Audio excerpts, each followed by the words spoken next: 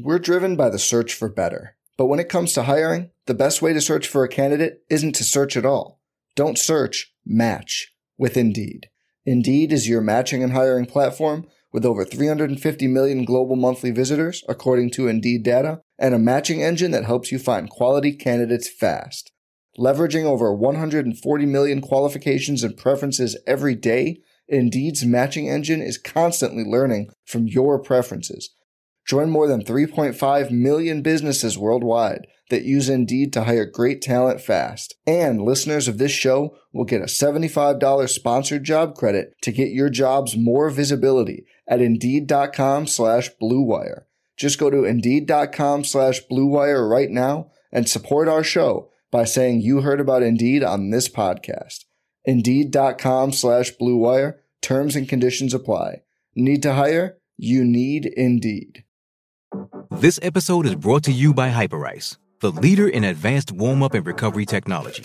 They have tons of innovative products, like Venom-heated wearables to help soothe sore back muscles, Normatec compression boots to speed up recovery and increase circulation, and Hypervolt massage guns to improve mobility. Loved by athletes like Naomi Osaka and Erling Haaland. Try them yourself. Get 10% off your order with the code MOVE at Hyperice.com.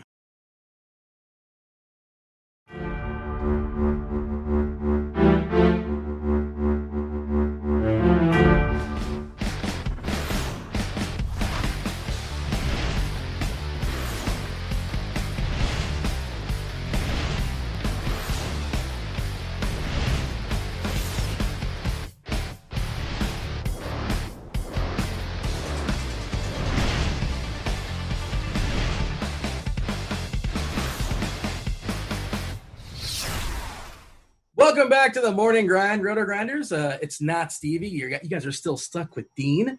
Of course, Stevie is busy doing his NASCAR content. That said, we are going to continue our series of our DFS personality showcase, and I am super, super excited to bring in our next person. And it's funny because a couple people said to me, like, why has Cheese not done this? Oh, spoiler alert, it's Dave Potts. It's Cheese. We'll talk to him in a second. But, yeah, I was like, I didn't want to, go to him right away, and there's no sort of, I'm not playing favorites. And I also – as I said to him before the show, I didn't want to blow it. I want to get better at this because Dave, geez, you deserve the best possible interview that we can do. And if this is bad, just know the other ones are distinctly worse. What's up, Dave? Thank you for joining me. Yeah, I'm excited to know that. As long as the others are worse, I don't care if mine is bad.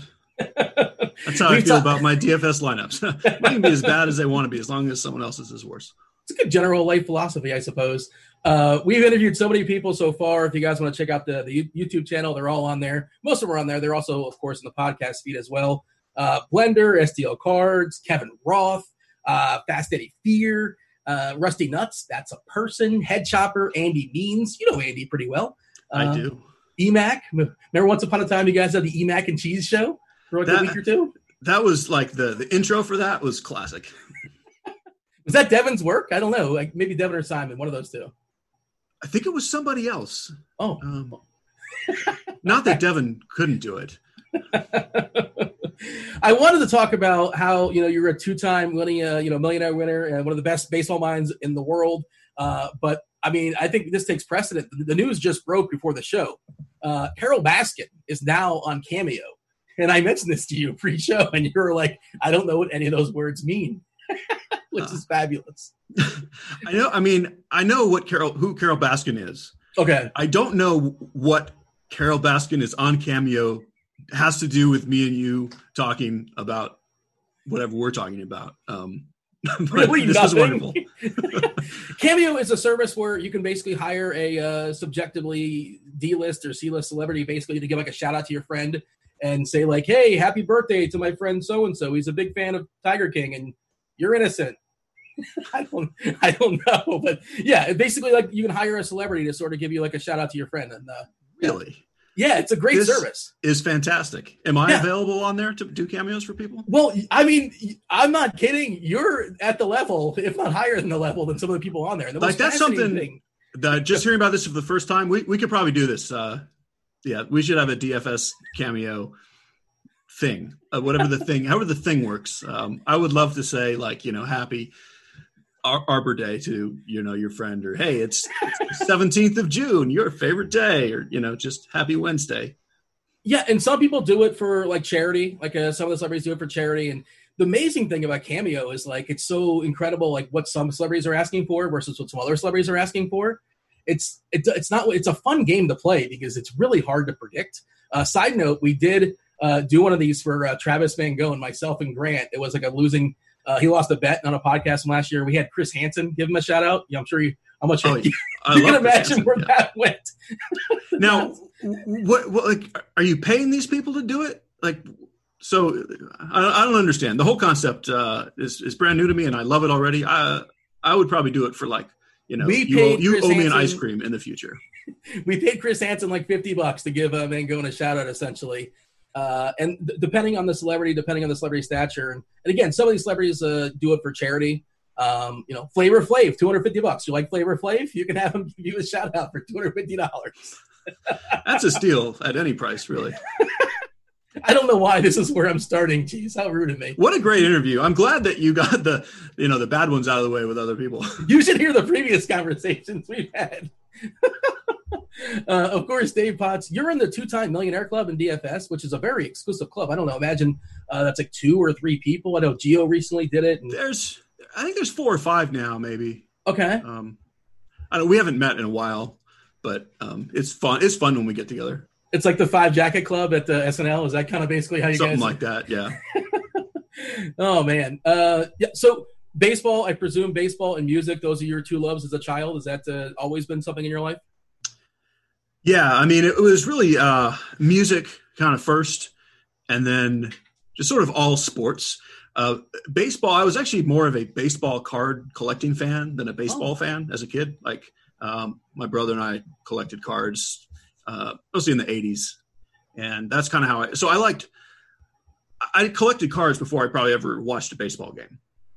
But then we would go like early 80s, Denver. I lived in Denver, and they had a team called the Denver Bears, minor league team for the Expos. So I remember going to games there, and then I played Little League baseball and all that. But what are the Expos? What are the Expos? I do not know. I believe we're recording this on Canada Day. Shout out Canada. Happy one of those to whoever cares about that. Sports cards are making a comeback now. I mean, I'm actually hosting. I'm not sure if you're aware of this. I know. Yeah, this is crazy. On RG. Chief is into it now. Simon, one of our producers, is into it. There's a Discord channel where people are over it. And like if you look at sort of like the value of cards, it's been skyrocketing the last couple of years. And of course, I'm with you. I had a lot of cards in the 80s and the 90s that have turned to trash. Like I still have like 1987 Topps cards, just like in like couch cushions. I think we all have 1987 Topps cards. Do you remember like your favorite card or your best card or anything that kind of sort of stood out to you? Everybody loved the Griffey Upper Deck #1, of course. That's one that kind of pops for people. But anything kind of stand out to you? I remember just completely randomly, I collected Jim Palmer. I wanted every Jim Palmer card, an old pitcher for the Orioles, if you're not an old person. And I did eventually get every Jim Palmer card. So that's a thing. Why was he your guy? You're living in Colorado. Why do you care about Jim Palmer? No reason. I mean, it was just like I got a card of his. I was like, that's cool. And they had cool hats. And it's like, I'm going to get all those. There was no rhyme or reason to hardly anything I did. When you live in Colorado, who's your team? Do you have a team growing up, or it's like the local minor league team? Yeah, no, that's the thing. I never really had a favorite baseball team until the mid-'90s Indians. Is the first time I really had a favorite team. The closest thing to it would have been the Twins teams in the 80s because both my parents were from Minnesota. My grandparents were from Minnesota. So we did go to Twins games up there. That was kind of like the 87 Twins. That was kind of my first kind of bandwagon team because I had some sort of connection to them. Kirby Puckett and Kent Herbeck. Exactly. And I'm sure there's other guys that they're not coming to my head for some reason. But Frankie Viola. There you go, Frank Viola. That garbage bag in the outfield that ridiculous wall they had. It's kind of silly in the Metrodome. But but I really never had it. And even kind of still don't. I mean, I'm an Indians fan, and I kind of root for the Braves because they're kind of the local team-ish to me now. But, I don't have this diehard baseball fan thing like I do with other sports. That was a good team to latch on to, by the way, the Cleveland team in the 90s with Baerga and Bell and Lofton. That was a fun team. Those teams were great. Jim Thomey's still my all-time favorite baseball player. Apologies to Matt Carpenter, but Jim Thomey's the man. It's wild, Tomei. Nobody's ever, to my knowledge, like, you know, they accuse everybody, like a blanket statement, and some for good reason, of steroids in the 90s. To my knowledge, Jim Tomei was always, what they call him, like country strong or something Corn-fed, like that. Yeah. I don't think there was ever any allegations on him. I don't know if there was or wasn't. I think everyone just knew he was big and strong and don't mess with him. Yeah. I love that guy. Where is he on the ultimate? Like 550? He's got a bunch, doesn't he, as far as he's up there. I mean, I don't know how many people have passed him now, but yeah, he was over 500. Yeah. For some reason, he's one of those guys, at least maybe just in my brain, he kind of sort of gets lost in history. By the way, I was going to ask you this later, but now that we're on it, sure. Bonds, Hall of Fame? Yes. This is all so goofy. It's so dumb. Like, what are we doing? This goes into so many categories of the world, but what is anyone doing anymore? Like, it's like you can't put the best hitter of all time in the Hall of Fame because he did steroids. That's great. Fine. Let's not have anyone in there from now on. It is pretty silly, right? McGuire? Can we say McGuire? Yeah. And Sosa. I think McGuire and Sosa belong in. They're not as, you know, like, that's not the dumbest thing ever that they're not, like the Bonds thing, but yeah, they're Hall of Famers. Like, Bonds was in before, like, 2001, I think. Right. I'm pretty sure, right? Yeah, little skinny Bonds from the 90s was probably a Hall of Famer. It's funny because Bonds, when I was a kid, and speaking of sports collecting cards, I remember collecting Bonds and Bonilla cards on Pittsburgh, and they were kind of sort of the same guy in my head, and I probably wasn't that sharp a kid, but I didn't think of, like, Bonds was distinctly better than Bonilla. And of course, he separated himself years later. And fun fact, Bonilla was pretty great. Today? It's Bonilla Day today also. It is, yes. What a big day we're doing this on. Canada Day, Bobby Bonilla Day, Tell Wednesday, the people what Bonilla Day all is. kinds of things. They might not know. Tell the people what Bonilla Day is. So I don't know the details of the contract, but like Bobby Bonilla had this contract where he gets paid like every year until like we're all like 90. Do you know the year that it ends? I don't know. I think it's like $2 million a year for like 25-year contract. I was going to say it's like 2035 or something. Yeah, Devin confirms 2035. Like he gets paid every year. That's a good gig if you can get it. What a great! I don't think he's still playing. I don't think so either. They can't. I mean, why not? Sure. I'm curious to get your thoughts as far as what you expect as far as the season coming up. Hey, you know what? Sure. Let's talk about that. We'll get to everything else, of course. But you are a great baseball savant, but like, how are we supposed to like even project anything when what are we looking forward to in this 2-month sprint, presuming they play 2 months worth of baseball? This is so weird. I mean, I don't even know what to make of any of it. Like, as a guy who started as a season-long player, and that's still kind of my first love, like season-long fantasy baseball, like that's just not a thing. I mean, yeah, we're playing now this year, but I mean, I don't know why. Like, no one knows what's going to happen, how it's going to happen, how this affects anything. Once we start playing, are we still playing the next week? How many players are going to get sick and stop playing? Is one injury just end your year? I mean, I think it's fine for DFS and kind of well set up. I'm going to enjoy playing, and it's going to be nice to get back to, you know, writing about the day's slate and all that. But to me, this is much more I think it's goofy to try to project what's going to happen, either as far as team performance, individual performance, or, you know, if and how long they play. You know, do players play every day? Are there more injuries, less injuries? It's all such an unknown. I'm really not trying to figure it out. And for DFS, we don't need to. We need to go with that day. And that's why I think this season is better suited as a DFS season for me. Yeah, that's sort of where I'm at as well, too. And like the trade deadline, you know, it's going to be like, well, did we win today? I guess we're buyers. Did we lose today? I guess we're sellers. It's fun. I guess if I were like a diehard fan of one of the bad teams, you know, like a Tigers fan or just some team that's never really there anymore, like every team has a chance this year. Like really every team. Sample size, yeah. I mean, we've seen the Marlins teams. or the Orioles or the Mariners, like these teams could make it. And you can't really say that in a full season. So I guess, you know, good for them. And I'd rather, like, if they have even kind of a weird little chance, like, I hope they just go for it. Yeah, I mean, sure, why not? And is there an asterisk on this season of the champion in your mind? Yeah, but not really. I mean, at half of one. Yeah, like once the season is over, like nobody cares anymore anyway. Like you get to wear the shirt of your team being champions forever. Like there's no asterisk on your T-shirt unless you put one there. So to me, not really. Are they more or less champions than the '94 Expos? Much more. Sorry on Canada Day. Yeah, you take any shots at Mount. How fun was that team, by the way? And just a side note, Grissom, who you met, I was going through your Twitter for prepping. Your old friend Marquise Grissom, Dwight the Shields, Randy Johnson, Pedro Martinez. I buried the lead, right? Oh, Larry Walker. Yeah, Larry Walker. Man, that guy was good. Yeah, that season would have been great to play out and see what happened. That team was loaded. Yeah, Larry Walker. Speaking of Hall of Famers.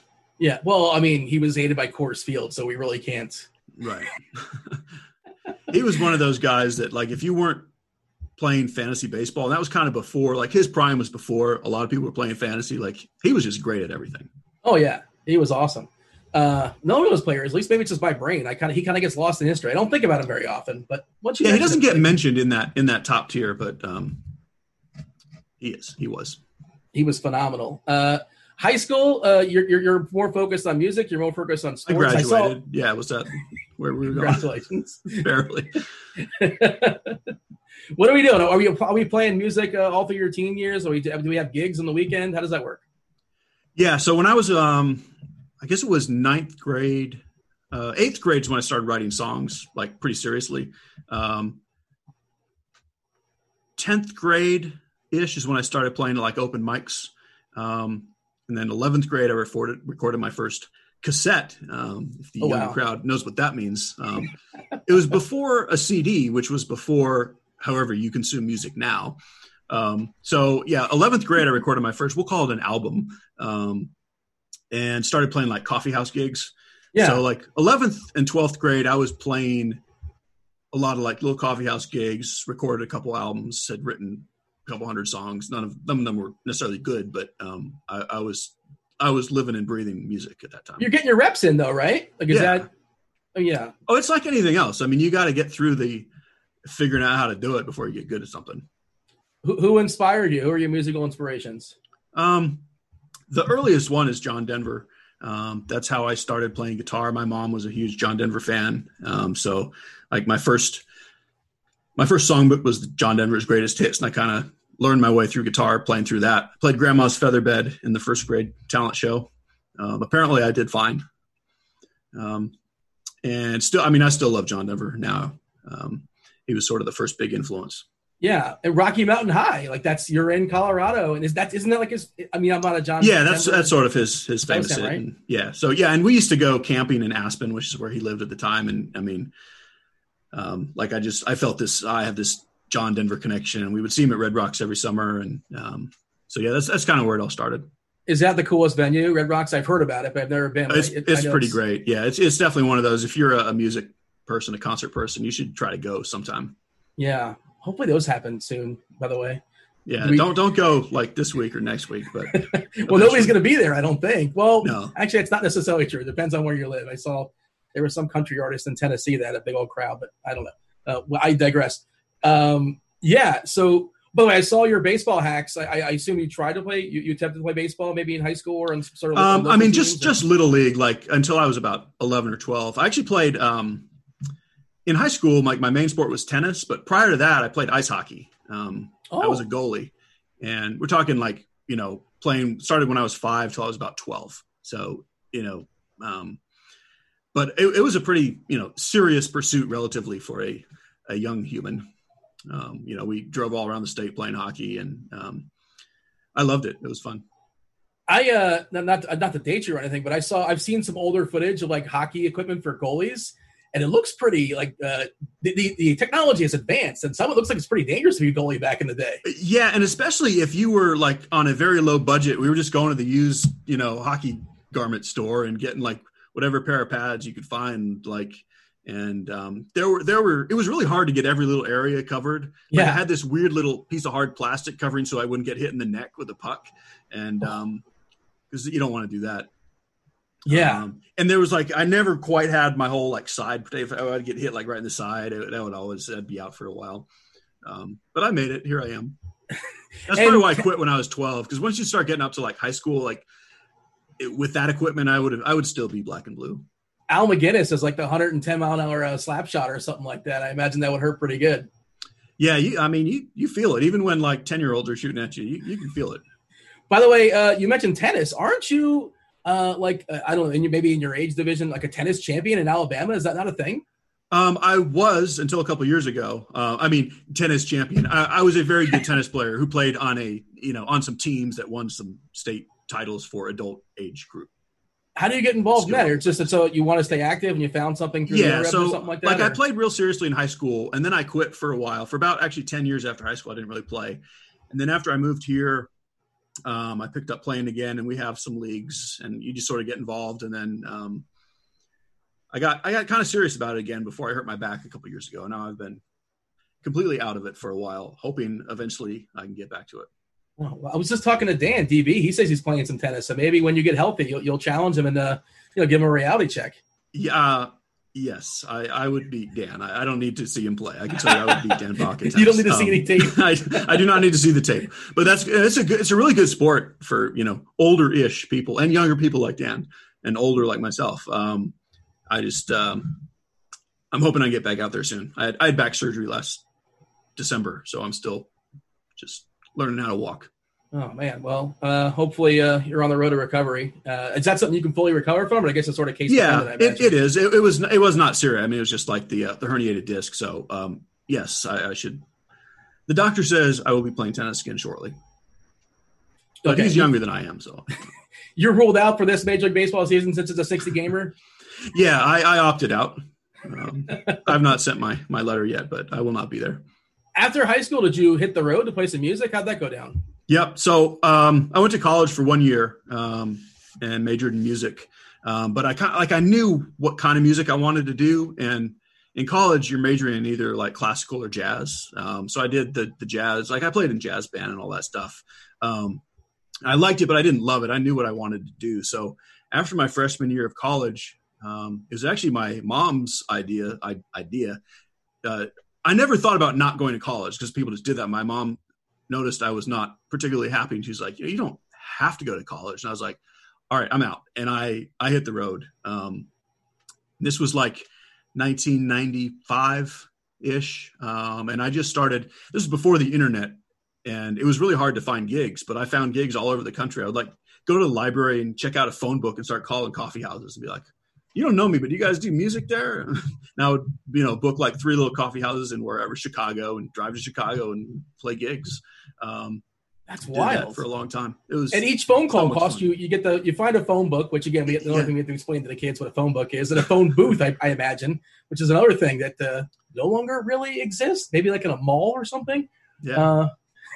When I think about now what I did and try to explain it, like, the long distance bill, like, on my taxes, I had to write out I was adding up, okay, it took me 23 cents to talk to her. And, I would get the phone bill and write, this was music calls. And then I have this big book with numbers. And when I'm on the road, I would have to pull over and find a phone book to call a venue to like confirm a gig. And that really happened. And what was the success rate with that? Like you would just, it'd take 1 in 10 as far as, and sometimes maybe you show up and they forget who you are, or like, is it like, oh, wait, that's not happening, or we already booked this, we didn't really know you were coming? Well, I ended up pretty quickly getting pretty good at follow-up, and I would, because, that happened a lot. Because a lot of times, especially if it's like a coffee house or a small little venue, like the person who books the music in March might not be working there in May when you show up. And that was kind of the biggest problem. It wasn't that they were trying to do anything wrong, just like they just like switched music people and the guy threw away his book. There's a lot of turnover. Yeah. So I would, after I booked something, I would send out flyers and I would call like a month ahead and like a week ahead. So I got pretty, because if you're driving like to the middle of nowhere and you have like one gig in like, Bloomington, Indiana, and you don't want to just show up and not have one. So, well, if you're going to Bloomington, you got to like try to hope to get some along the way and some of the surrounding parts, I would imagine, right? Yeah. Oh, it was, it was so much fun. And even thinking about it, like I would book a gig. So I lived in Denver at the time. I would, book a gig in Kansas City and get one in Columbia, Missouri, get one in St. Louis, then get one in Indiana, then get one in Cincinnati, just kind of move my way city to city. And over the course of I did overall for about 15 years, but even in the first like 10 years, I had played in 42 states, I think. Wow. I got to say that was kind of my way to see the country and just do what I wanted to do. And it was great. What's like how do you make it just one thing? Like, what's the coolest thing about jumping from state to state and just seeing, like, I love, just seeing the little intricacies, the little like nuances that each state has to offer. Like, I mean, you probably, if I can name a state, if I name Iowa, you can give me a story about Iowa. Yeah. I mean, and it's the places like that I love the best. Like so Iowa City, like I would busk on the street in Iowa City. That's where the University of Iowa was. And then a lot of times when I was playing at a coffee house, I'd usually find somewhere to stay, like someone who worked there would let me stay with them or something. Like, what you got paid for a coffee house gig didn't do much for getting a hotel room. So, but in Iowa City, I remember busking out on the street. I played at this coffee house that was also an ice cream store. It was ice cream store downstairs, coffee house upstairs. I mean, if you know me, that's your wheelhouse right there. And then I camped out in this state park, like 10 minutes north of Iowa City. And I remember waking up, it was like super misty all around, and there were deer running all over the place. And I was wondering why no one else was camping there, but I thought it was perfect. I guess it was cold. But what is the most random place you ended up sleeping at? Well, sometimes, okay, I guess I should point out that for 6 or 7 years, I had a pickup truck with a camper shell on the back, and I would sleep in that. I had my PA system on one side of it, and then I had like a sort of a mat with a sleeping bag on top of it. So I'd sleep in the back of the truck and wherever, usually in some park somewhere, but sometimes it would be like a rest area or a hotel parking lot, the Village Inn parking lot, because then you wake up and there's your coffee. So that was pretty common.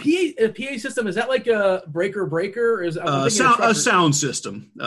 So I had my own, like a lot of these places didn't have a sound system, so I carried my own speakers and microphone and amplifier, all that stuff. Okay, I gotcha. Yeah, and you were a one-man band, correct? Correct. Just me and the guitar. That's so wild. Do you ever look back and just say like, wow, I did that for 15 years, and that's just so ambitious to do, and just you must have a ridiculous collection of stories as well. And just again, I just threw out Iowa, and all of a sudden, here you go. I can mention Kentucky, and you got something in Kentucky for me. I do. Yeah. That's so cool. But yeah, when I look back on it now, yeah, it's kind of crazy that I did that. I'm so glad I did, and I loved it, and I love thinking about it, but I would not want to do it now at all. Like it's definitely a young man's game. I mean, I know people that are my age or older that I knew from then that are still doing it. Yeah. And that's great. I kind of lost the passion for, traveling and playing every night. But I'm so glad I did it. It was amazing. I mean, you're also at a different spot in life now. You have a family. I mean, I'm sure I would imagine that changes things. And yeah, man, you want to be home, and you just want to relax. You want to eat your ice cream, and you want to watch your baseball, and there you go. I imagine. I'm not telling you what. You tell me, is that what you want to do? Right. I definitely want to eat my ice cream. And sometimes when you're traveling and like staying with different people, they may or may not have the kind of ice cream you want. And then you feel bad, like, am I supposed to tell them what kind of ice cream I want them to have for me? That's a little ambitious. So you don't have a rider that's like demands, a certain flavor. I wasn't at that point yet. Although, one of the things that is still kind of a thing is house concerts. I don't know if you're familiar with this concept, but people would put on concerts in their house, invite their friends, and they would often be, very much, what can we get for you? We'll make you any meal you want. Tell me what you want. And if it was people I kind of got to know, I would be like, yeah, I would like some Ben & Jerry's. Give them some flavors. And what's your go-to Ben & Jerry's flavor? New York Super Fudge Chunk. Okay. Is there even a bad one? Is there a bad Ben & Jerry's flavor? No, it really isn't. Fish food would be my second favorite. Okay, yeah. Are you a fan of the band Fish, or you just like the taste of the ice cream? No, I just like the food. When I first had the ice cream, I assumed it was like the swimming things that it was about, because there are little fish in there, like with an F, fish. That band, I don't understand that band. Like, at some point the song's got to be over. Yeah, I was going to ask you. Like, I've never heard you like say a bad thing about basically anything. And like, who's an overrated band? You're probably not going to give me an answer. You're going to dance around it. You're not going to get any so-called shots at anybody. And like, we had this conversation before with somebody else. Like, you're always like one of the nicest guys in DFS. You're on the Family Feud board. I'm not sure if you're aware of that. I didn't know there was a Family Feud board. We surveyed 100 people, and it was a ding. Somebody said cheese, and there you go. You're on the board. But Fish, yeah, I'm with you. I don't get it. I know sometimes you partake in some sort of activities while listening to Fish, or some people do. I think that's one of those. They're like a lifestyle band. You have to like be there and like be at the concert with your friends and, dancing around in that weird sort of spinny way. And then you would love it. I don't really do that spin around arms in the air dance. That's probably what's missing. It's probably not the music. It's probably on me. I was listening to you on Spotify today, and I think you're talking about this. Sometimes the song has to end, and I'm like, I think most of your songs are pretty concise, I want to say. Like, they're not like 5-6 minutes long. Yeah, they are now. Early on, that's part of the process of learning how to write songs. Like, early on in my career, I would have a lot of songs that were 5 or 6 minutes. There wasn't 5 or 6 minutes worth of material. It was just like, let's do another verse and tell a story that doesn't really tell anything. So over time, you kind of learn how to whittle it down. And there's a reason most songs are 3.5 minutes. So that's how long they need to be for the most part. Not surprisingly, you have multiple songs about baseball, which is, I caught those as well. And of course, on Crunch Time, famously, you've done some timely, songs. Just on, how long does it take to write those? Like when you write your Reese Hoskins homages and you just throw in RG personalities and things like that. So it's basically the day of a show. I'll decide, I got to do a song, and I'll spend about an hour. Just, as soon as when I figure out what song I want to sort of go off of it, I usually spend about an hour just kind of throwing something together. Is it like riding a bike? Is it a skill that just doesn't leave you as far as writing a song? I mean, I imagine you're not doing it nearly as much these days, or you still have it. It's in your bag. Yeah, and I still so the one thing I do to stay musically active is I teach some songwriting lessons at a local music store. Like they have a summer camp where the kids come and they put them in bands and they'll learn some songs and write a song together. So I'll go teach them how to write songs. So that keeps me sort of creative. So I don't want to, you don't really forget how to do it, but it's still good to practice. So I do write a little bit here and there. Did your kids show interest? Did they want you to teach them anything as far as music? No, they went through all kinds of things. I mean, they had little music phase. I mean, they took piano for a year here, or, a drum lesson for 3 weeks here and a guitar for a week here, but music was just kind of never their main thing. Yeah, that's interesting. And they probably heard it around the house. It just didn't take for whatever reason. Yeah. Other hobbies just sort of took over more. My son liked sports more. My daughter was into dancing and then horseback riding. And they had their things.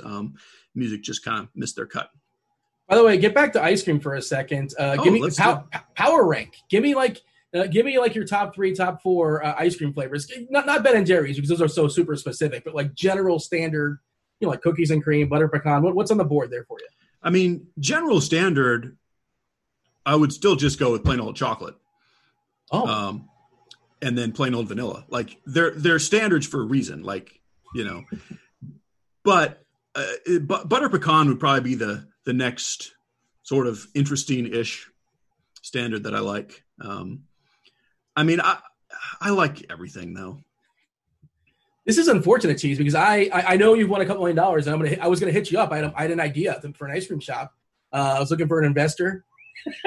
So Neapolitan ice cream, it's chocolate, vanilla, and strawberry. And I think it's absurd that's the old. Why is that who delegated that these are the 3 ice creams you need 1/3 of, 1/3 of, 1/3 of? And why can't I get 1/3 of cookies and cream, 1/3 of butter pecan, and 1/3 of like mint chocolate chip? Why isn't that an option? Well, that is an option at an ice cream store because you get it by the scoop. You get a scoop of each. It's very much an option, Dean. But I guess you're saying you should be able to go to the store and buy this in a box. Is that? I just want to create my own. I want to create my own Neapolitan. Don't put me in a box. And I don't want chocolate. And some people, they knock out the chocolate, they knock out the vanilla, and they just throw out a 3rd strawberry. Nobody wants the strawberry. Right. That's incorrect. I'm definitely on board with a create your own trio.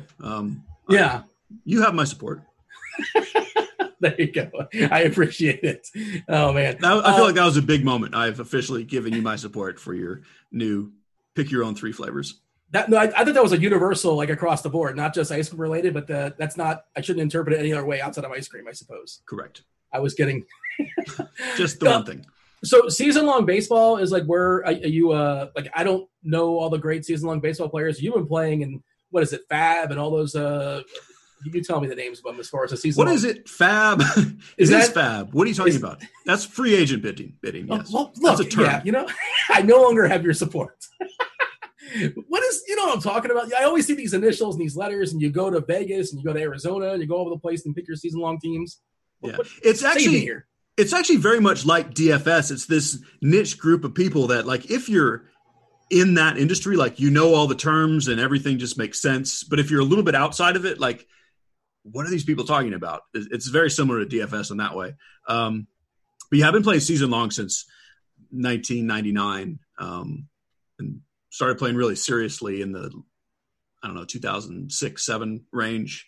So yeah, like the biggest season long leagues are the NFBC, where I go out to Vegas, not this year, but every other year we go to Vegas and do drafts. They have drafts in New York and Chicago as well. And that's sort of like, usually when you see people on Twitter talking season-long fantasy baseball, it's usually centered around NFBC, and when they're talking about FAB, they're talking about who are you going to pick up as a free agent in the NFBC this weekend, or other leagues, industry leagues, things like that. Yeah, like most of my season long is just like my idiot friends from high school. We just keep playing, and I've never done I shouldn't call it the FAB, the Tout Wars, all these initials are kind of thrown out there, and but of course we know you. Well, I know you. I shouldn't say we. A lot of people know you from a variety of things, but I know you from DFS, and you won $1 million in, I believe, 2014 at the famous FanDuel final, where the water main went down in Colorado. Of course, the Colorado game was canceled. Why? Well, first of all, take me through the sweat of getting there. Were you playing DFS a ton before that? Did you just sort of discover DFS and all of a sudden, hey, I'm at a live final? How'd that go down? So I'd been playing DFS a little bit from the very beginning, like 2008 or 2009, even before there was a FanDuel. Fantasy Sports Live was the first site I played on. I believe it was 2008. And I played a little bit on kind of every little site that popped up for a month here and there. I played on at some point, but not super seriously, just kind of a little bit here and there. I was pretty high up on like the early leaderboard of that Fantasy Sports Live, which as far as I know is the first real site that did it. But, in like 2010, 11, 12, when like FanDuel popped up and then when DraftKings came along, like I was just a guy who played mostly cash games without taking it real seriously. Like I wasn't, mapping out my bankroll or what I'm going to play each day. If I didn't, some days I'd play, some days I wouldn't, some days I'd research, some days I'd just click some buttons. In 2013, I started taking it a little more seriously. And then 2014, it's actually kind of ties in with the NFBC. So we were drafting NFBC in Vegas, and FanDuel sent some reps out there because that was the first year they were offering the $1 million final for baseball. And so I was talking to the FanDuel guys out there about it, and I was like, $1 million for fantasy baseball.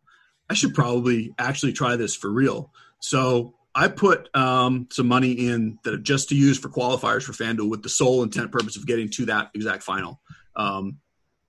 And I won a qualifier pretty early on. I think it was April or May on Zach Greinke day. And do you remember the sweat? Are you watching it? Are you so have like I remember phone in your hand the whole time, or what? I remember that whichever game, I don't remember the specific game of bats that I had like two guys on each team that did well, but we went out to eat Japanese food, and on the TV at the bar when the scores rolled around the bottom, that game was like 12-10. I saw three of my guys pop up with home runs. I was like, well, that could actually be interesting. And then it was like the last game of the night was Greinke pitching. And it basically came down to if he got the win, I win. If he got a no decision, I would lose. And ended up like got the win by 1 run. So that was kind of the first ever like sweat I had, where I remember like actually watching a scoreboard of a DFS game. Take me to the live final, Cheese, because of course this was the famous one where Coors Field, there was a water main break. I don't think there was any late locks, so you couldn't swap. So once you're kind of locked in, you're locked in, and you did not have anybody at Coors, I don't believe, and you ended up winning the live final there. What was that room like when the Coors game was canceled? And were you like secretly fist pumping when you realized you had nobody in Coors, and that was somewhat of an advantage for you? I mean, everything about that was so surreal. Like, I mean, for the first part, like I was not a DFS personality at that point. Like nobody knew who I was. It was a lot of the usual characters at that time that all kind of knew each other. And I was just this random guy. Nobody had any idea who I was or why I was there. I do remember like the first person who ever came up and just said hi to me was STL Cards. Actually, he was in that. So good for him. Thank you. Nice old Justin. Then I met DB and Cam. They were sort of doing I don't know, that's when they did live coverage of the finals. But so, my team started doing really well right off the bat. Like David Ortiz hit a home run, a couple of the Blue Jays guys did some things. And then the Coors Field game was kind of on a side TV, and it started like an hour later than the other games. And like 10 minutes before the game starts, there was no sound on, but they just kept showing outside the stadium all these fire hydrants or like water just popping up out in the street. And we're all just like, yeah. Well, there's no sound on. Nobody really knew what was happening. There was sort of this slow rumble of, you would hear these people talking to each other like, so they might not be able to play in Colorado. I was like, what are you talking about? And when it did get canceled, like, I hadn't kind of scoreboard watched to see. I mean, of course, that game's going to be popular because it's Coors Field, but I hadn't really paid attention to how many people had stacks in that game. And, it turned out, like a third of the field had, a stack in that game. And so there ended up being like three of us, kind of the top three who didn't have any players in that game. They were kind of fighting to win. And then, there were maybe three teams in the top 10 that had several players in that game. And we ended up, the score was not that close. Like the top couple teams beat those teams by a lot. Like, it's not like, if that game had played, we definitely would have lost. It would have definitely been close if that game had played. And just, what a time to have dumb luck on your side is what it was. But I'm glad that my team was awesome and dominated. It's not like I just barely squeaked by a team with the core stack. That would have, I would have been fine with it. I'm not going to, don't get me wrong, but I'm glad it wasn't like that exactly. But I do feel, of course, I feel terrible for the people who had that game, especially the ones that were, you obviously would have moved up, if not won the thing. So yeah, that's just dumb luck. It's funny because people, the next day when they played the Coors game, it was like 14-16, and there were people saying, "See, that game I won." Yeah, that game went off. Although it was different pitchers and a different batting order and a different day, but don't ruin the narrative. But it would have been that, like, if you look at the scoring, it was that if the game had been like a 10-8 kind of game, that they probably would have won. If it had been like a 6-5 kind of game, I probably would have won. So the people that had that game, that's just a bummer. You won $1 million. Knowing you, I don't know you, but knowing you enough, I don't think you like splurged in anything, right? I'm guessing you didn't like go out and buy any. Maybe you bought an extra scoop of ice cream, possibly a celebration. I did. Well, so immediately after winning, I guess a lot of people were partying. I went to Ben and Jerry's, like literally went across the street to Ben and Jerry's at Planet Hollywood, and I had like a super big Ben and Jerry's. Yes, that was the plan either way, though. If you finished first, or right? You finished last. Yeah, if I'd finished last, I would have had a super large Ben and Jerry's. I don't know if I would have gotten the waffle bowl though. It's an extra $1.50 or something. Yeah, it's a little much. Like, it's a little pricey. The sprinkles on it and the whole deal. Yeah, why not? Yeah. So yeah, no, I'm just not a splurgy person. Like my lifestyle is not honestly any different now. It's obviously great to have money than not to have money, but like, yeah, I'm not hey, let's go out and buy a helicopter. I don't know how much make that it rain costs. anywhere. It's probably more than $1 million. I did not make it rain anywhere. I wouldn't even know how to do that. Like, it seemed like I don't think that works. Like, I have a feeling if I got a bunch of ones or whatever and went like that, it would just be like one pile would fall on the floor. I don't understand how that would work. It would make for the greatest GIF ever if you tried this one day on like video. We'll try it on Crunch Time or something like that one of these days. If I ever win like a live final again, I'll do that. I'll see if I can make them like spray up in the air. I have a feeling it won't work. It would be phenomenal. And did you start taking DFS more serious after that? Like you, and eventually Yes. You obviously did content as well too, or you just basically just kind of like, it was just the next day was the next day and that's that. Or at some point you said, I'm going to apply myself even more to this. And how did that work? Yeah. So like that live final was towards the end of the season. So, I played a little bit more that season, but still not a ton. It was kind of the next year, 2015, where before the season, I, sat down and looked at everything and figured out, okay, I'm going to play for real and try to figure out what I'm doing. Started doing just a little bit of content, but not much that year. But yeah, so 2015 is the first year I played, I'll say intentionally, and then sort of built up from there. I believe you won $1 million that year as well too on DK. I'm pulling it up now on your RG page. Yeah, that was August of 15, I believe. Yeah, and if I remember correctly, and I'm not stalking you, it was a Yankee stack, was it not? So that day actually has a wonderful story. Our fine editor, Scott, is sort of in charge of behind the scenes stuff at Roto Grinders. I was at a favorite local restaurant, Niffers, that day, eating a chicken sandwich, having my sweet tea. And it was like 1:00 in the afternoon, and whoever was supposed to write the Stacks article that day just didn't show up for work. And Scott texts me at like 1:00, like, can you write a Stacks article? Like, we don't have one. I was like, I guess. So I went home and I wrote this article, and I was digging through the stuff for a Stacks article and realized how great the Yankee stack was, because there was another stack, I believe it was the Blue Jays that day, that were like the chalk obvious, hey, this is the great stack. But through doing that article, I was like, I definitely have to Yankee stack in this $1 million thing. And it was, in fact, the play. Do you remember like how you made lineups in 2013, 2014, or even go back to 2009 if you want to? How was your game played? What have you learned analytics wise, I suppose? What would 2020 Cheese tell like 2010, 2015 Cheese as far as making lineups? Well, the making lineups is different based on the level of competition. Like back in like 2009, 10, 11, when I actually did pretty well, especially in cash games, there was no creativity at all to my lineup. Like it was just straight what you would call cash game chalk, because nobody knew what that was. Like there was no content. There were no lineup builders. Just playing the obvious best baseball players and the best matchups for me was very easy to do.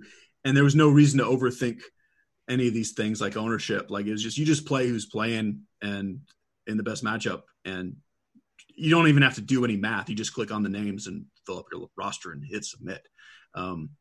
So DFS me from now back then would say, don't mess with anything, just play more.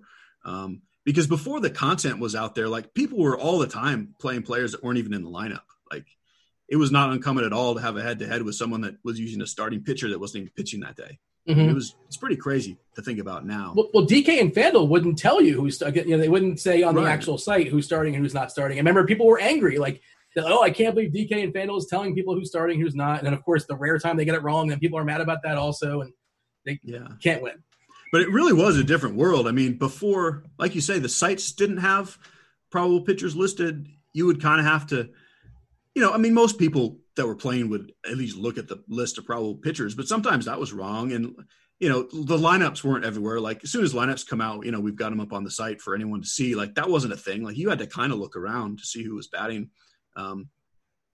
So it was just kind of easy for a while, just on the basis of lack of information for everyone else.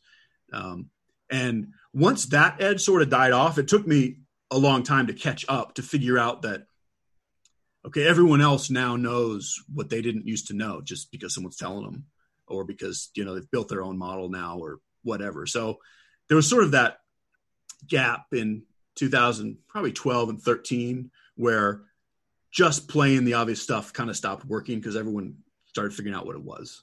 Yeah. So that was kind of the learning curve for me. Is that was most of 2015 was kind of that learning curve of, when am I supposed to just play the obvious plays, and when do I need to try to be a little tricky? Correct me if I'm wrong, but I feel like you're one of the few people in 2020 that is willing to play like non-stacks.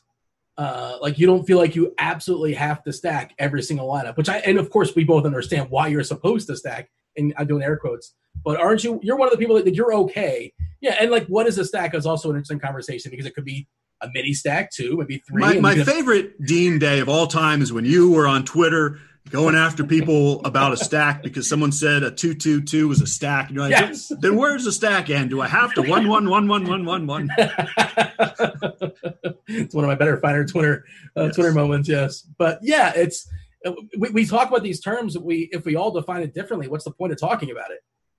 Yeah. So like, there's just these ebbs and flows of DFS where as soon as everybody knows something and does it, that's not necessarily the thing to always do no matter what. And I think it depends so much on how you play. Like if you're doing 150 lineups every day, of course you're mostly going to stack. Like you can only build so many different ways. Like if you just randomly throw together 150 lineups from a lineup builder without stacking, like there's no way to really control what you get. But if you're just doing, 3 lineups and doing 3 max entries or single entries, I don't think you should just blindly say, I have to have 5 players from this team in every lineup. Like, I still kind of want good players at every position when I can get them. So I don't just stack by default. I still usually stack more often than not, like mostly salary based. Like at some point you have to fill out a roster. And if you're playing someone that's bad, sure, I'm going to correlate them. But I don't think you just always have to stack every day, no matter what. Yeah. And FanDuel specific, you get rewarded more for stacking. So it's a different conversation to some degree, but let's play some word association here, Dave. Rhys Hoskins. Home run. Matt Carpenter. 2 home runs. KBO. Tired. What was it like doing content for KBO? Like, it's so weird, man. Like, I kind of love it. I just hate that it's in the middle of the night. Poor us in America. Like, why can't you play at a different time? I really like the sport. I like the league. I've liked getting to know the players. Writing about it is a mess because of the names. Like, it's so hard to get these names down. And with only 10 teams, there's only so much to say. Like, you run out of interesting things to say when there's 3 good teams, 5 good teams, and then that's the whole league. But I do really like playing. I mean, there's some good players over there, and I've enjoyed it. I played a lot early on, and I've stopped playing every day. Just simply, I'm just too tired. Houston Astros? Dirty cheaters. Oh, good ones. They would be great playing straight up. But I am upset that they're kind of going to get off the hook. Like, it was going to be great to see what happened this year if it just played out normal with all, because that was kind of a slow burning fire that. Yeah. The first week of the season, Astro games were going to be very interesting to watch. Now, I hope everyone still throws on them. Not really. I actually don't. But it's not going to be as interesting now. Did you see, baseball rules this year? One of them, they explicitly said, they outlawed fighting and, you can't intentionally – I can't remember what the framing was. They outlawed fighting and you can't throw at somebody. And it's like, wasn't that already outlawed? Like, they did it, but I think it was outlawed before. Yeah, I don't know what the difference is. Like, we're telling you again. Yeah, for real, guys. Double CK probation or something. I'm not really sure. Was Jose Altuve wearing a device? Did that ever come? You saw the clip, I'm sure. Yes, of course he was. Like that. That's the one that just I will never be okay with that. But I don't know that other people weren't doing that too. It's terrible and I hate it, but also whoop-de-doo, what am I supposed to do about it? As a neutral fan, is there a more fun player to root for than Jose Altuve? Not really. And now I'm conflicted. It's I don't know. He's still fun to I don't know. I don't know what to do with him. Yeah, I don't either. As far as just skill sets that I love, Alex Bregman is one of my favorite players, and I don't want to even like him at all anymore now. He's still good though. That's the thing. These guys are not good because they saw some signals. They're good because they're good. And you're still drafting them in season long, I saw. And I imagine that they took a hit as far as because people are talking about their splits or talking about how they had this big advantage at home, and you don't seem to be caring about that. At least that's what I was getting from your tweets. Yeah, it's not like they were great at home and terrible on the road. They were just great everywhere. They're great, and I'll still draft them, but I don't like them. You're a Cleveland Browns fan. What's that like? I love the Browns so much. It's weird. It's annoying when other people become Browns fans. It was trendy last year. Yeah, and sometime it's going to happen that we're going to win, and then everyone's going to be a fan, and it will be annoying, but I would rather us win, and it'll happen, Dean. Word association, Ernest Biner? I can't even do that one. Is that it? I love Ernest Biner so much. That's that moment. I can't even go there, but I love Ernest Biner. Yeah, he didn't fumble on purpose. No, it was legitimately stripped. He didn't just drop the ball. It was an actual good intentional play. It just so awful. Bernie Kosar, I think that's your guy, isn't it? He is the greatest of all time. Yes, that is my one by far favorite athlete forever. Not even close. No one can ever come close. Baker Mayfield? I don't. I wish he wasn't on my team. I think he's great, and I think we're going to win with him. But I don't really like cockiness or even confidence, honestly. And he's got a little much of both. But I don't care. Like, it's my team. Like, there is no NFL team that I like all the people on them. Like, I would want to hang out with them. So I get over it. But I don't like. He's probably not coming over for coffee. He's not welcome. I mean, he's not. Well, he's welcome, but he's probably not coming. Like, I didn't send an invite. If he shows up, absolutely. I mean, he can come in. So, geez, I'm on your RG page, and it shows like your recent play and all that. I love the fact you've been grinding esports and NASCAR. I mean, are you watching this stuff, or are you just playing and firing? Or I actually, really and honestly, I really like the esports. I don't watch them. I don't even still have any clue how to play the games. I don't know what a Baron is, but it's a thing you do something with. I really like the lineup building process for esports, and I actually will probably keep playing if they continue. NASCAR, golf, and MMA, I wouldn't even say I'm grinding. I would say I play them because it's kind of fun. I'm not good at them. I don't even know if I like them. I mean, because I have Stevie's content for NASCAR, I'm going to play a little bit. Our golf guys are so good. I'm going to put some lineups together. Brett that does the MMA stuff. Like, I have this great content. I want to play a little bit with it, and it's giving me something to do. But those three sports are totally just a goof for me, and I don't pretend to be good at them, and I'm not. Do you pretend to be good at hockey? Because do you know this? Where do you think you rank in the RG hockey rankings? Would you think you have any idea where you rank in that? I mean, I guess not so many people play seriously. Am I top 30? Out of 6,730, and of course, there's probably some people just like played one or two games or whatever, but it's probably backload of people that barely play. But you're sixth. You're sixth in the NHL hockey. There are not 7 good hockey players, is what that is about. You're sixth. Hockey. So hockey is definitely my second favorite DFS sport. Like, I've liked it for a while. Probably going back to, again, like, that's the sport I played as a kid. Like, that's a sport I enjoy watching. I don't think I don't know if I'm good at it. I'm okay at it. But I really think that's the matter. There aren't that many people that play a lot of hockey, but the top couple hockey players are, like, the gap between them and everybody else is way bigger than every other sport. And I'm not one of the top. Like, I play it a lot and I like it. Are you an Avalanche fan, or did that happen after you? Or no, that was actually, so my last couple of years living in Denver is when the Avalanche moved to town and won the cup.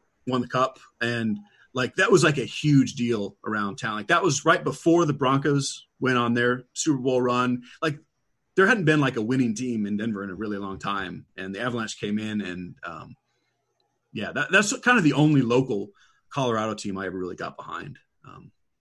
I still do root for them. You guys, that was, at the same time, I'm from South Florida, the Panthers. That was the year of the rat for the Panthers, and Colorado swept. That was a great series. Van Beesbrook. I like that guy.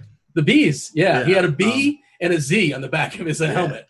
That series was fantastic. I actually have Game 7 on VHS in my closet over there. Well, wait a second. That was a 4-game sweep, Colorado versus you're thinking of a different series. Yeah, Game 7 is not the way to I have one of the games from that. And I have Game 7 of the I believe it was the Red Wings. I don't remember which year is which. It was a Game 7 of an Avalanche in the conference finals. And I don't know what game of the Florida Colorado series I have, but I have it on VHS because I really I was rooting for the Avalanche, but I really like the Bees. I still do. I feel like it was like a 1-0 game, like, and they lost in overtime in Game 4, but I could be wrong. Yeah, like, I honestly don't remember. I wouldn't have remembered it was a sweep. I actually thought it went more than 4, but, like, I remember a couple of games that it seems like the Avalanche could have won like 30-2, but it was like 1-0 or 2-1 or something. Yeah. If only there was a machine we can type this into and get an official score on. Yeah, what's the fun in that? I definitely do not remember. I just remember loving that series and loving both goaltenders, but I don't actually remember any of the scores, or I didn't remember that it was a sweep. Did you have anything fancy or cool on your goaltending helmet, or not so much? No, I did not. I don't even know if that was a thing. I just had a helmet with a face mask. Yeah. Well, hey, just because you have the face mask, you're good to go. Yeah, they recommended that. Do you ever go into games? You go to hockey games? I think hockey's got like the best upgrade as far as watching on TV and being in the building. The one, when I say the Avalanche was the only kind of local team I got behind, actually the University of Denver is one of the elite like hockey colleges. So we used to go to all those games. My dad actually taught at the University of Denver, so we had season tickets. There was like a couple of years in the mid 80s when they went to the Frozen Four, some really good teams. So that was kind of a thing we did pretty regularly. And still when I go back, my parents still live out there. If I can catch a DU game, I love to do that. What about your favorite your favorite moment ever at any sporting event, any sport? What kind of pops out in your head?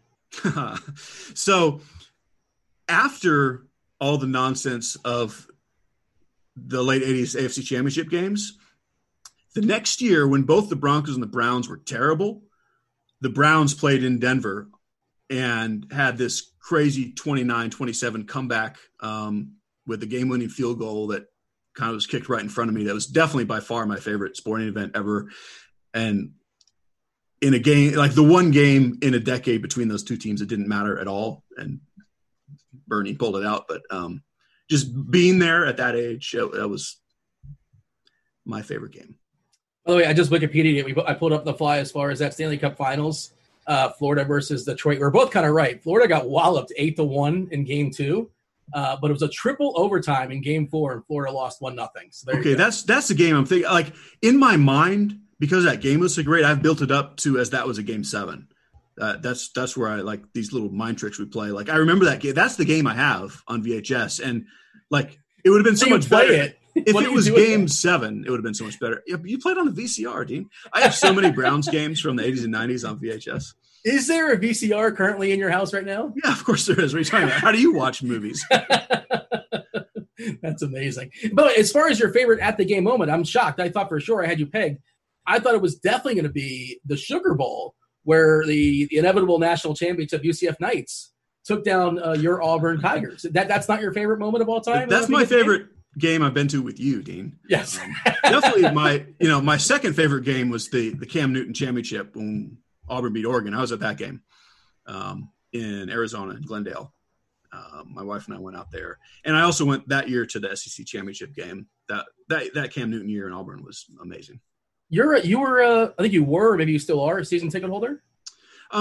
Never been a season ticket holder because like it's just, if you know people here, it's pretty easy to get tickets. Everything other than, it's hard to get like Iron Bowl tickets, but I usually go to 4 or 5 games a year. But the older I get, the more I kind of want to just go tailgate and then come home and sit in the air conditioner and watch it. You go to the tailgate when the game starts, you leave. That's a great move. It really is. Yeah. That's more often than not, that's what I do, especially if it's like a daytime in September game. Like I'm too old for this nonsense. What are we growing up at the tailgate? What's the go-to? So I'm very much in favor of letting everyone else do the work. I'm the show up and whatever we have guy. Yeah. And then I eat what I feel like I need to eat when I get home. Yeah. Well, I guess if you're not cooking, you really can't complain, I suppose. That's kind of no, you can, but you shouldn't. It might be frowned upon. It's not. People know that I'm going to complain about the food. Some more name association. Nick Saban.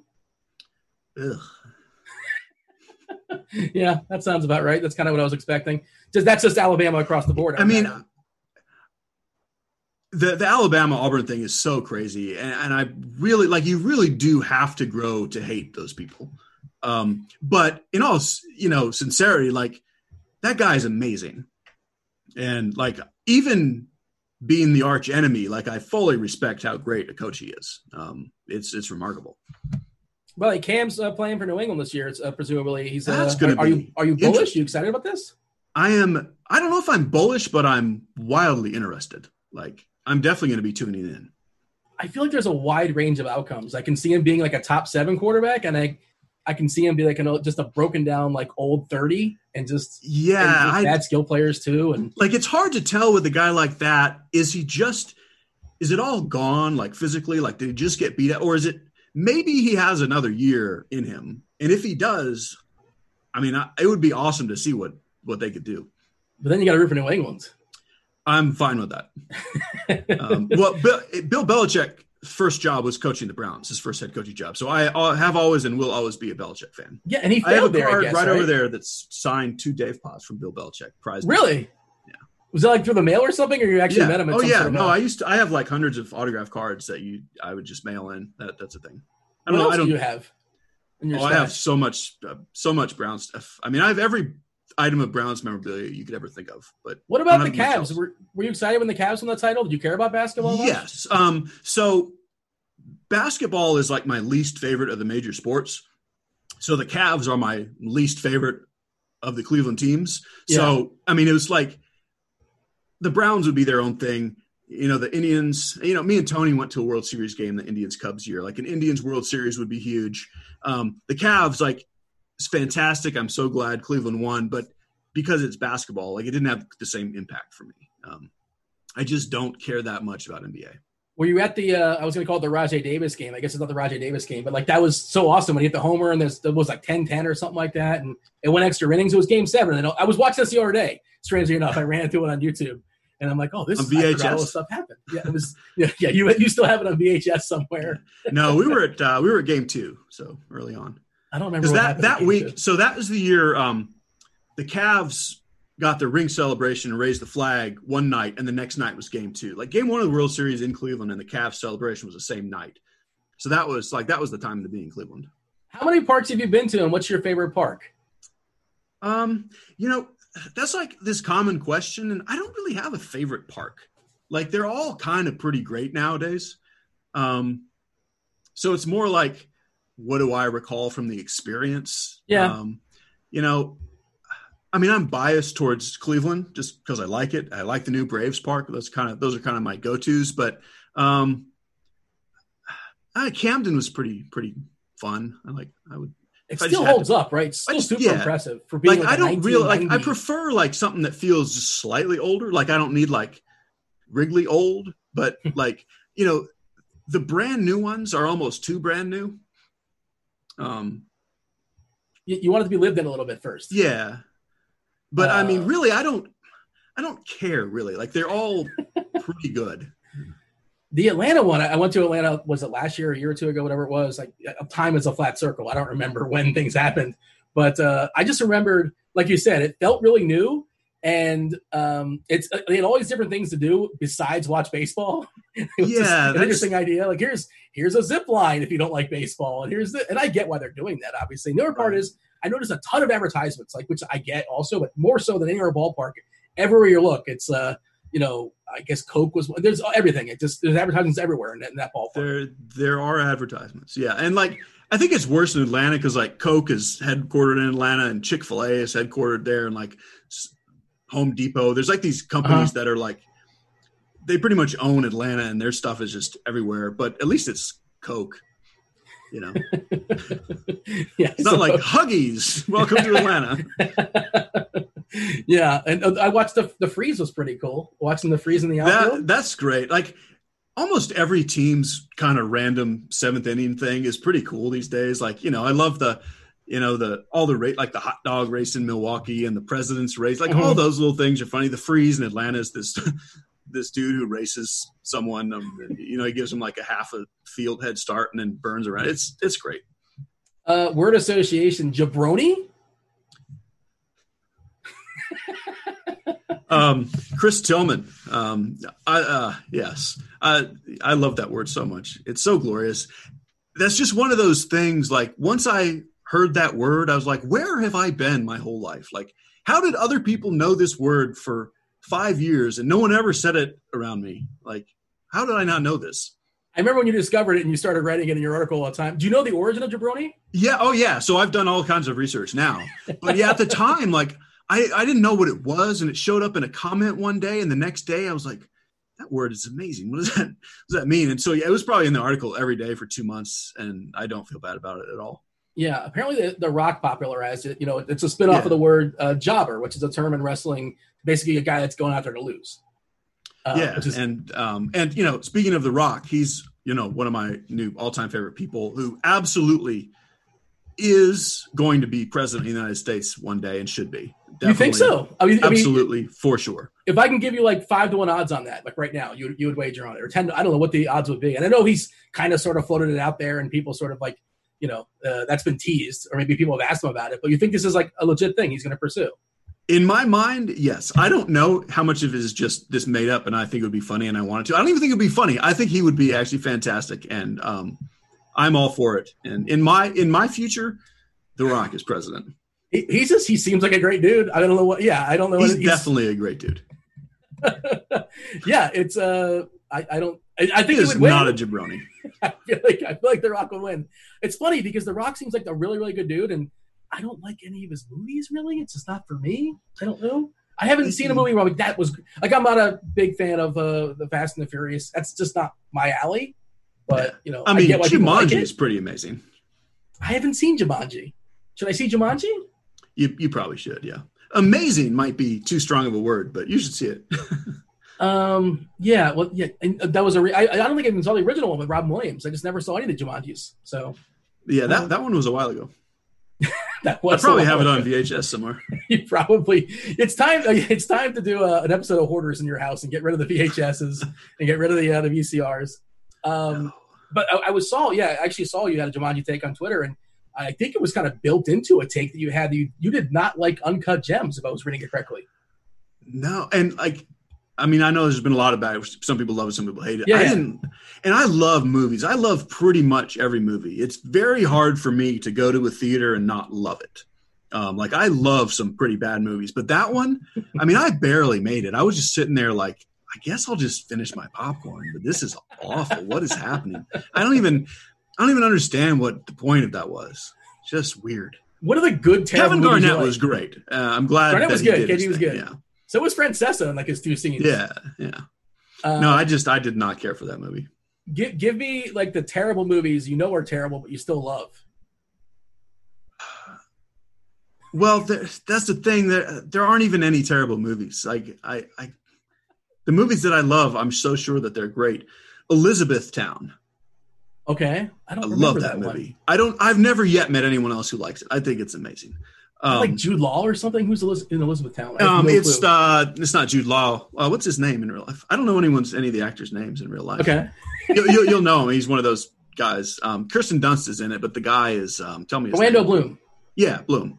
I love romantic comedies from the 90s. And they weren't bad. They were great. A couple days ago, we watched The American President. That's a top 10 all time. That's good. Movie. That's a good movie. Yeah. All of those sort of 90s-ish rom-coms I just love. Like Freddie Prinze Jr. movies? So those are the ones that I would say are bad movies, but I love them. Yes. Summer Catch? Yeah, like those and, 10 Things I Hate About You. Like I love those movies, and I don't pretend that they're amazing, but I will watch those all day, every day. Any movie with Matthew McConaughey is great. She's All That, Can't Hardly Wait. I'm still running through like the But what's your favorite Matthew McConaughey movie? What comes to mind? Oh boy, we watched one. The names elude me. How to Lose a Guy in 10 days. How to Lose a Guy in 10 days. There you go. I can't think of the name of the one we watched 2 weeks ago because we watched it right after we watched Me, You, and Dupree, which that's the one that stuck in my head. With Owen Wilson? Yeah, that movie is fantastic. The one with Terry Bradshaw as his dad and girl from Sex and the City. I don't do titles very well. Yeah, I remember that one vaguely, but I think it just kind of came and went really, really quickly. But it's pretty good. Oh, you recommend that one? I recommend everything with Matthew McConaughey. You said American President top 10. What's like top 5? Yes. So definitely top 1 is The Dark Knight. Actually that's going to be coming up in the next 2 or 3 days. My daughter and I have been rocking through superhero movies because she's trying to watch all the Marvel movies because we got the Disney Plus. So we've been watching those like in a row. And then we did Batman Begins 2 nights ago. So Dark Knight will be coming up. The next time my wife is not watching TV with us is Dark Knight. She does not care for that one. She's not a Christopher Nolan fan. It freaks her out. The Joker kind of creeps her out. I understand. It's so good. That's one of the best opening scenes in movies. It's right away you're in. You're fully invested. That movie, that's definitely by far my favorite movie. And it's one of those I have like this life moment with. Like, we were in Colorado visiting my family. My dad and I went to see it at midnight. Wow. So I told my dad I want to see the movie. And he's like, my dad is old, like old-ish. He'll probably watch this. He's like at least 50.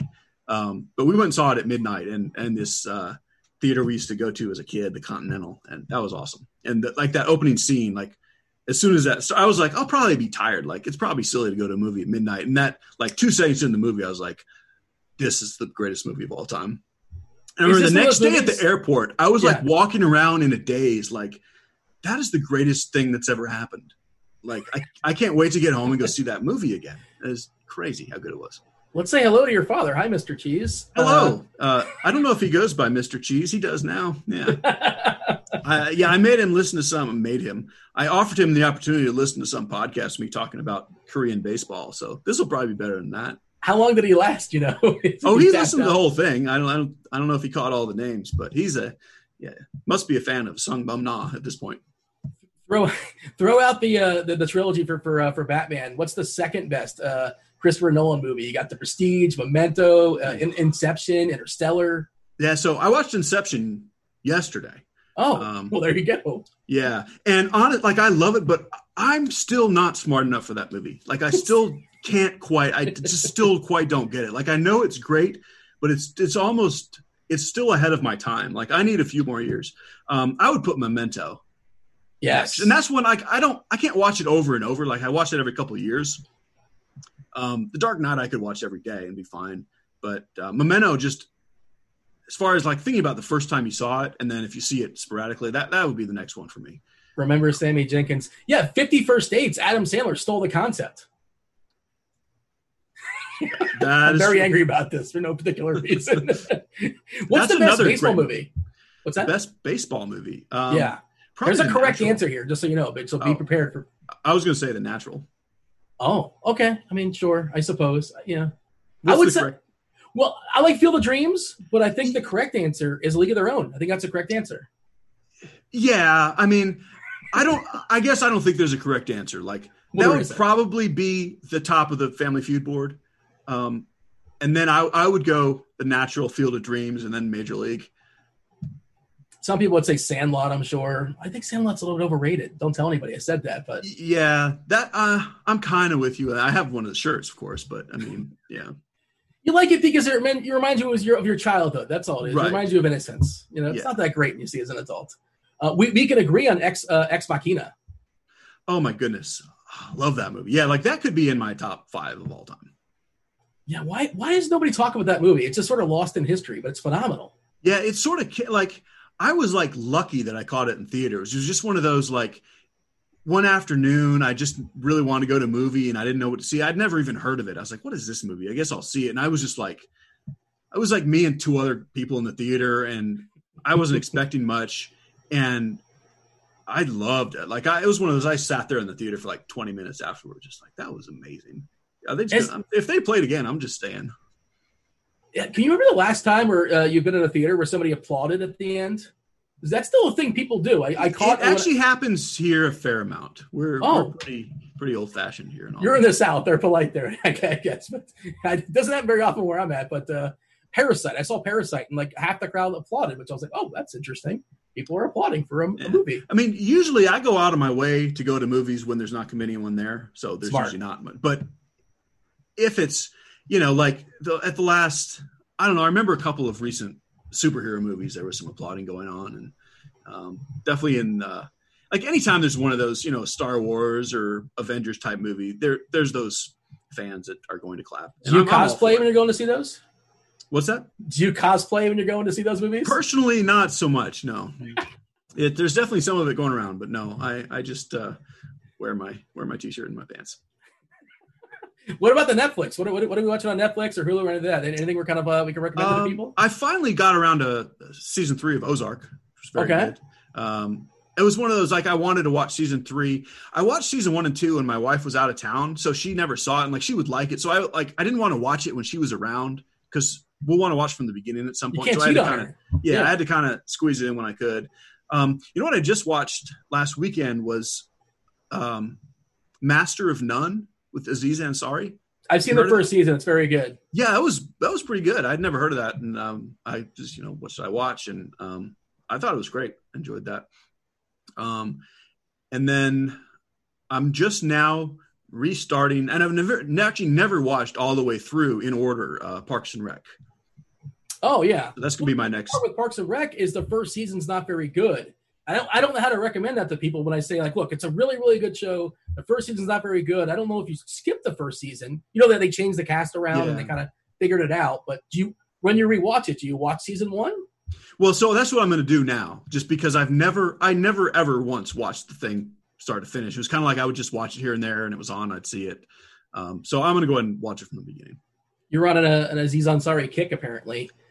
Yeah, I guess maybe that was subconsciously why I started that next. I wasn't even thinking about him being in it.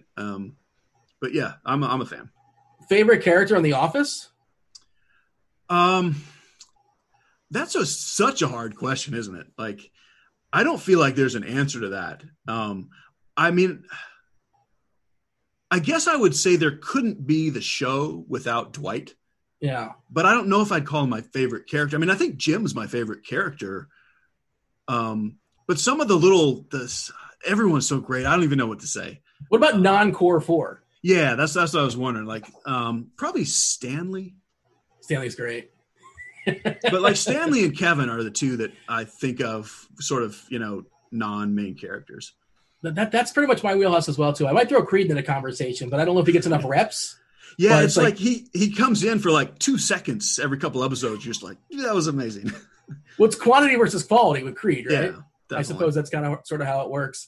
You recommended to me, and I haven't done it yet. I failed you, and I failed the people on Twitter because I was told I should watch it. Sell me on watching Friday Night Lights. Oh, you still haven't done Friday Night Lights? No, it's one of them. It just sort of fell to the cracks. Season 1 to me is maybe my favorite like TV drama series. And I love the whole high school football thing.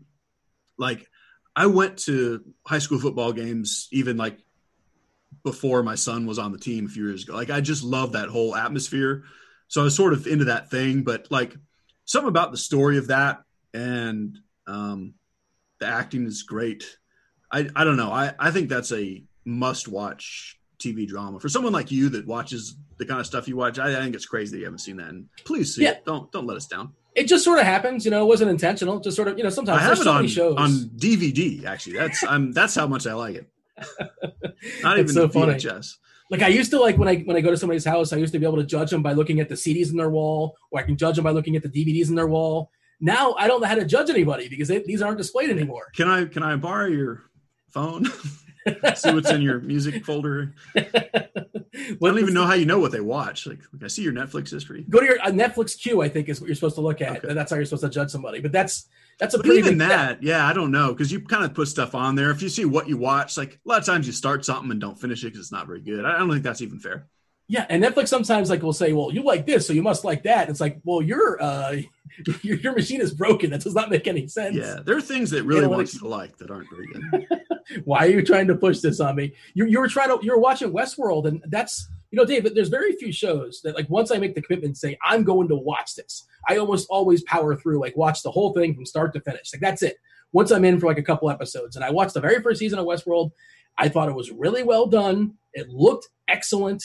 I just didn't care. And I'm like, I don't care about this, and I'm going to stop watching.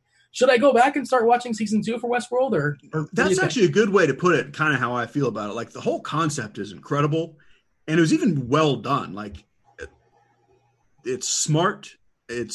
I love everything about it, except you don't really grab on to like the characters. Like you don't sort of empathize with this certain, you're not rooting for anyone. Mm-hmm. There is something missing in that aspect. Like I like it and I'll probably watch it again, but that's not I think you just have to see it. And I know Aaron Paul joined the season 3, and I love Aaron Paul, Breaking Bad, of course. And even then I was like, maybe I'll get around to it. It's kind of sort of on the list, but it's way on the bottom. And like I'm not quite done with season 3. I've watched the first 3 or 4 episodes, and I know it's really good, but I don't just love it.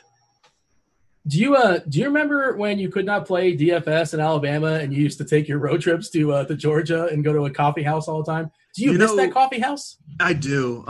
It's not that much different than like my days as a traveling musician. It's like I think back on this time. It was only a couple of years ago, and like, what was my life for 2 years? Pretty much every day, I got up and wrote an article that took me like 5 hours, and then drove to another state to enter lineups, and then drove back and like did a show like every day for like 6 months for 2 years. Like, what was I doing? And yet I kind of, in a weird way, miss it. Like, yeah, there's some, I mean, I did kind of enjoy my weird little routine.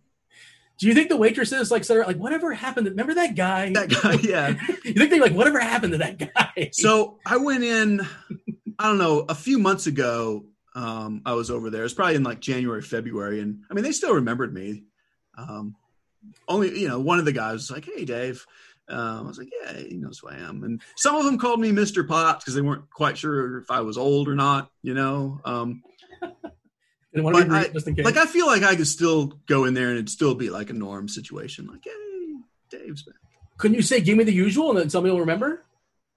I actually switched it up. So no, I did. They had a pretty good variety of interesting drinks. So now almost anyone there would tell you that I want one of the big cookies. Yeah, but as far as the drink, I kind of would switch that up. So I feel like you're kind of like a real world Yelp. Like, when you Yelp, you see the best restaurants in a certain area. And I actually used you once for that. I think I was in Atlanta, and I was like, "Hey, what should we get in Atlanta?" And you gave me this recommendation. If I just fire a city at you, can you tell me like the best place to eat? Like Athens, Georgia. Well, so a couple problems with that. Sort of, yes. Although a lot of them are probably out of business now. Oh, okay. So, because it was so long ago. And as far as I would be better at telling you what coffee house to go to or where to find the movie theater. Yeah. Or when there used to be bookstores, I could tell you where the Barnes and Noble was. But when I was traveling, I had no money, so I couldn't really eat at good restaurants. Like, I could maybe tell you where the Chili's was if I had a real good show. So I could probably, to a lot of cities, I could probably point you to a good pizza place.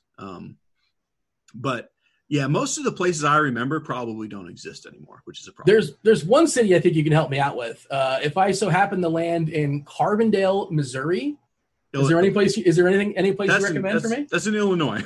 Oh, Illinois, close enough. Yeah. So where our friend Eric Crane lives, one of the greatest barbecue places in the world. With go get ribs. You should drive to Carbondale. It's actually Murfreesboro right next to Carbondale just to get ribs. And there's also a pizza place. There's a couple pizza places there, but I am a fan of Quattro's in Carbondale.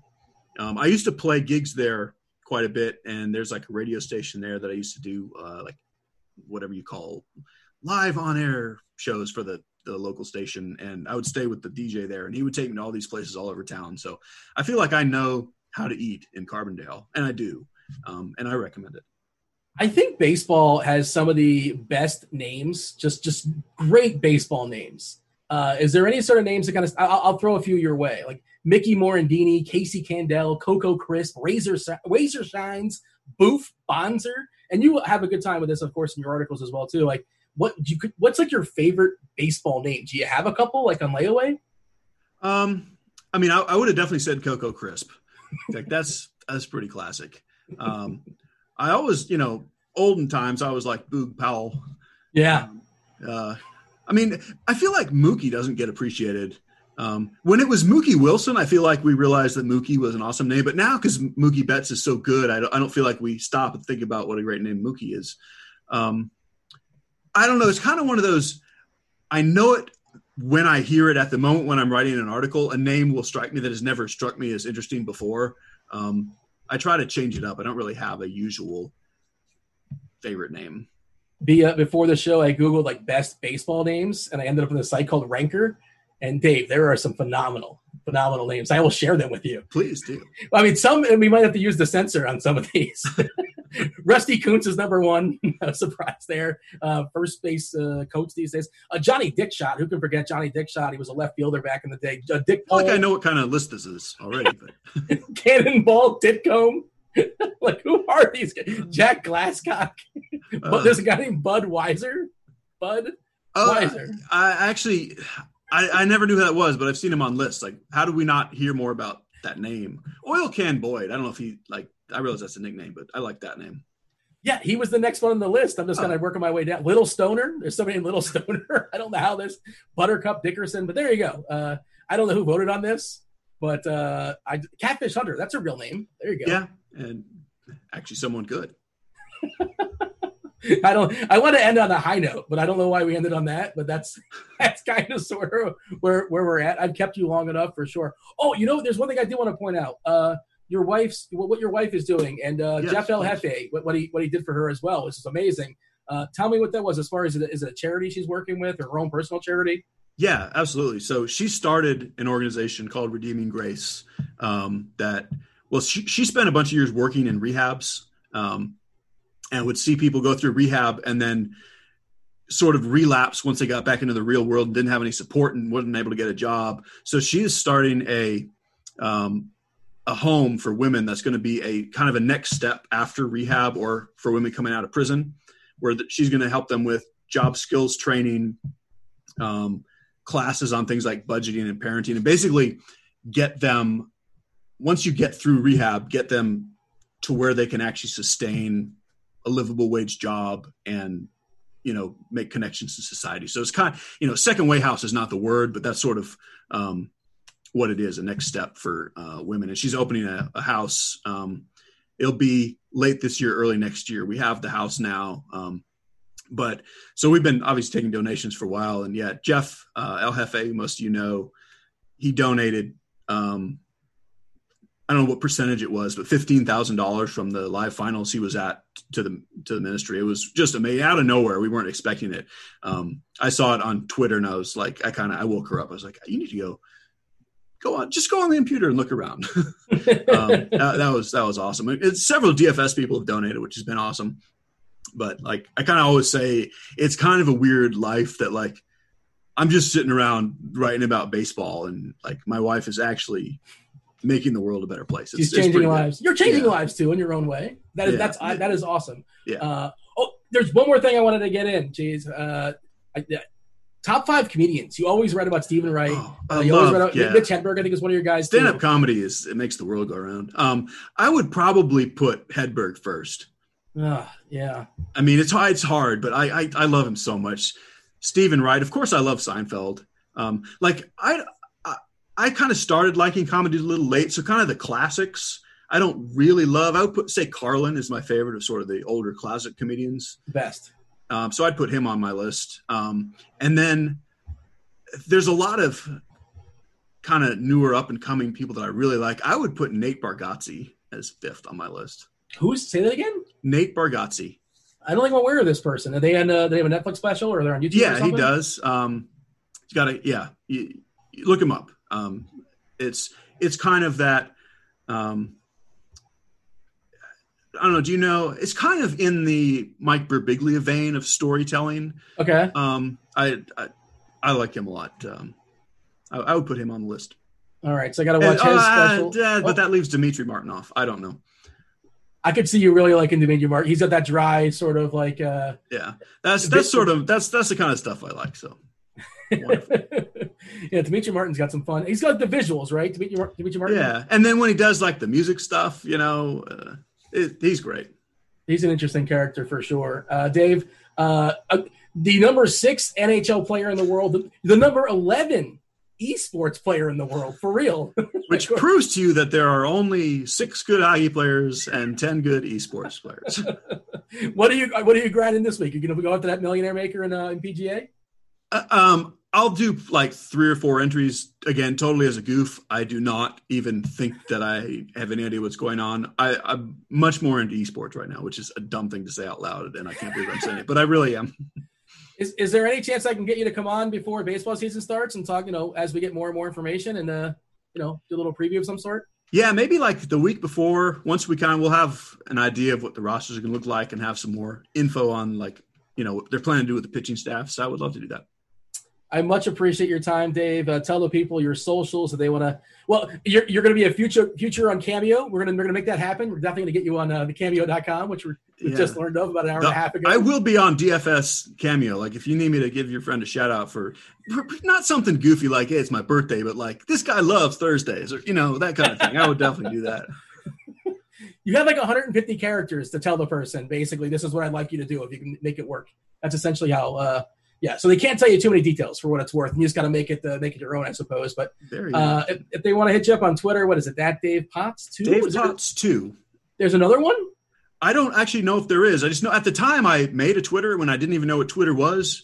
It wouldn't let me do Dave Potts 1 or Dave Potts. I was like, Dave Potts, that's my name. And that was the one. Why don't we recommend Dave Potts 2? I was like, let's do that. Sounds great. The sequel was always better than the original. Have you since figured out what TweetDeck is? I know you were tweeting about that. Oh, my goodness. What TweetDeck is now? I mean, know what it is, sure. It's on my laptop. Oh. I don't know what to do with it. Like, to me, it's more confusing than just Twitter. Like, when I want something, like, I just search for what I want on Twitter. Like, I don't just scroll Twitter looking for stuff. I'm like, this is what I'm doing right now. Let me just search this. Like, I get why TweetDeck is great. I think I'm just not smart enough for it. Kind of like Inception, the movie. Like, maybe one year I'll be like, I understand that movie and I get TweetDeck, but I'm not there yet. TweetDeck is the spinning top or something. There's some sort of correlation to that, but you're missing out. So you got to get a tutorial or something like that. I'm telling you, it's going to change your life. Maybe one of these people that needs me to do an on Cameo will trade me for a tutorial on TweetDeck. Dave, I thank you so much for your time. Very much appreciate it. And you, one of the nicest guys in the industry, super, super humble. You'd never know you're like the greatest baseball DFS player of all time. Anything else you want to say to the people before we step aside and get out of here? Thanks for having me, Dean. If anyone actually listened to this whole thing, thank you for listening. And I'm sorry it's over then, I guess, if you're still here. I can't imagine anyone's still here like, wow, this is amazing. But I love doing this. I'm thrilled to be in the space, and I hope you enjoy the stuff we do. I'm thrilled to have you, and I apologize for keeping you long. I yammer a bit much, I suppose, but there's a lot I had to ask. There's a lot I wanted to know. The people want to know as well, for sure. With that, he is Cheese is Good, Dave Potts. I was Dean. Thanks for listening to The Morning Grind. Enjoy the rest of your day. We're out of here. Holler.